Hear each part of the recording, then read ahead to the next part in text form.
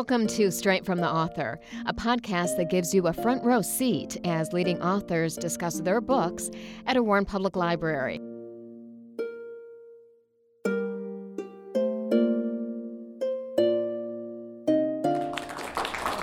My name is Stephen Mac Jones, and I have two books out right now. The first was August Snow. Well, let me, as they said in Alice in Wonderland, let me start at the beginning, and when I reach the end, I'll stop. I was in advertising, marketing, communications for over 30 years. I know, in nomine Padre Spiritus Sancto, forgive me. And I retired maybe 10 years ago, or the business retired me, I forget. So that left me at home while my lovely wife was still catching the early morning shuttle to go downtown to work at a software company. And our son was still at home, so I was driving him to school. So my day consisted of getting up early, fixing Mary Kate and Jake breakfast, getting them to where they needed to be, then coming home and spending the rest of the day in the sweats that I wore to bed the previous night. You know, you can't really greet, your wife and son wearing the same sweats in the evening, because automatically that's like, so busy day. So what happened was I had to find myself, I had to engage my mind. I had to do something. And, Netflix is not gonna get it. Amazon Prime Video is not gonna get it. So what happened was I started to write a synopsis of a story that I had been thinking about. And fast forward to summer of 2015, I believe it was. And I'm going to answer a question that always comes up. I'm going to answer it right now. Where did the name August Snow come from? Well, I would love to stand here and tell you, when I was studying French film at Michigan State University and literature, along with Marcel Proust and Jean-Luc Godard, I started to see Man versus Superman, the id. No, it was nothing like that. The name came from the fact that I was mowing the lawn in the backyard. I was just, and you folks know what mowing the lawn is. It's like Zen with power tools.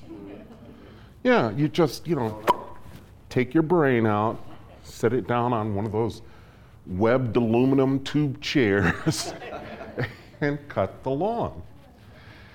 And two words settled on my brain as I was cutting the lawn, August and snow. And I laughed it off. It doesn't snow in August, you stupid. Well, those words didn't leave me alone for a week, for 2 weeks, for a month.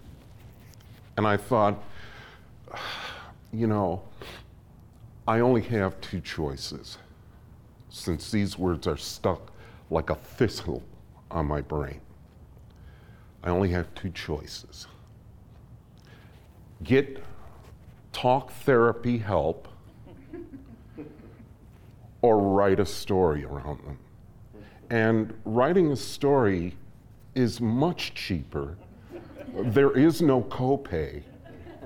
So that's what I decided to do. And it's funny, I went back to that 3-page outline of a story that I had on my laptop, And I outlined the story, and it said, hero does this, hero does that.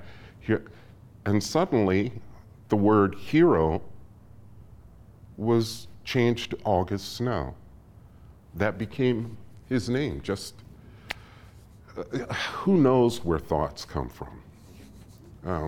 They're a great mystery. So that is where the name August Snow came from. And I have to admit it, well, quite honestly, I'm glad there isn't a podium here, because I feel like people who step behind a podium actually have to know something. I'm just guessing all the way, gang. Yeah, I mean, it's, welcome to life. But it's funny because after the book sold to my publisher, and I'm cutting out a lot, my wife said, wow, I've been thinking about that name, August Snow. My goodness. That is a great name because it encapsulates the fact that August, and he can heat up. His temperature heats up really fast. But Snow, he's really cool and really contained. And I looked at her and I said, geez, I know that, honey. I named him. And then I walked away and I went, oh my God, I didn't think of that. But you know how us guys are, Yeah, I know that, honey. Sure. But yes, that's where his name came from. And I'm still in awe of what has gone on with this book and the new one, Lives Laid Away. If you think you're looking at a guy who's taking his blessings for granted, you're not. This is, at the age of 64, I finally have the career I thought I'd have at the age of 30. And I guess in some ways, that's proof of miracles. Because you get discouraged, you work hard, et cetera, and so forth, and that goal that you set for yourself hasn't been met by 30, by 35, by 40. And you're happy, you have good kids, lovely wife, great home, but still something inside is saying, you could have been more. You should have been more. And then suddenly, it happens. And it's amazing. That brings me to Lives Laid Away, which is the second August Snow book. And briefly, the story is about human trafficking and some questionable ICE practices in Mexican town. And I wanted to tell the story from, whatever your politics are, I didn't want to get on a political soapbox. I wanted to show a street-level view of the cost of some of these raids, and especially in August's Mexican town neighborhood. So that is where the second book takes us. And if you would allow me, I'd like to read just a little bit of it. Her secret ingredient was nutmeg. Not a lot, maybe half a teaspoon or less, but she got the same complex undercurrent effect that she would have had with smoked East Indian paprika or authentic Mexican chili powder. I was in my kitchen slowly blending half a teaspoon of nutmeg into my homemade salsa, pureed tomatoes from Honeycomb Market, blanched and coarse chopped tomatoes, chopped jalapenos, minced yellow bell pepper, fresh dill, a quarter lemon squeezed, garlic, sea salt, and coarse ground black pepper. I also added just a bit of chopped cilantro. While I diced, pureed, and blended ingredients, I listened to an old CD of my father's, John Lee Hooker and Santana's classic, The Healer, cranked up to top volume on my stereo.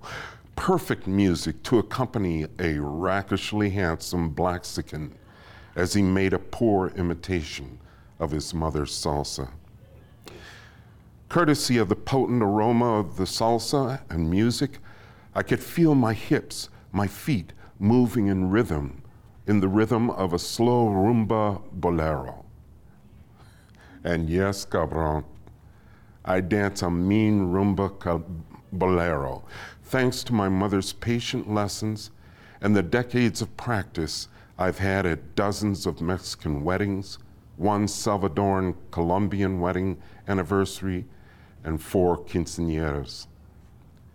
I'd even given salsa and rumba lessons at Camp Leatherneck and Forward Operating Base Delhi, Beirut in Afghanistan to guys who had just gotten engaged to sweethearts anxiously waiting stateside. Go ahead. Ask former Marine Corporal Francis Franco Montoya, Seattle, Washington, or former Marine Sergeant Dwayne Wee Man Nixon, Memphis, Tennessee. Marine killing machines who would freely admit I'm the only guy they've ever loved dancing with. It had been a week since I'd taken Tatina Stadmuller, my long-distance kinda maybe girlfriend, to Metro Airport for her flight home, back to Oslo, Norway, back to begin her last year of cultural anthropology doctoral studies at the University of Oslo. I was still feeling buoyant from her visit, like Paul blinded by righteousness and beauty. The air in my house still carried her warm chocolate and pepper scent. One thing I hadn't intended Tatina to see during her time in Detroit was a black Chevy Suburban, windows blacked out, crawling down Markham Street at ungodly hours of the morning. Tatina had casually noted the SUV twice during her nighttime bathroom visits. "Who are they?" she asked over breakfast one morning. "Probably somebody coming home from a late shift somewhere." Of course, I knew better. This is Mexican Town. The black Chevy Suburban with blacked out windows was ICE, U.S. Immigration and Customs Enforcement Police, trolling in the dark heart hours, mapping potential nests and safe houses for undocumented immigrants. Their official motto, protecting national security and upholding public safety. In Mexican Town, we have a different motto for ICE, si es marrón en griol. If it's brown, lock it down. And that's a little taste. Thank you very much, folks.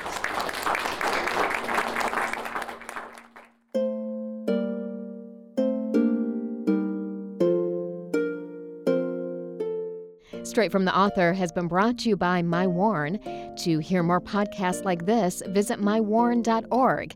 Again, that's miwarn.org.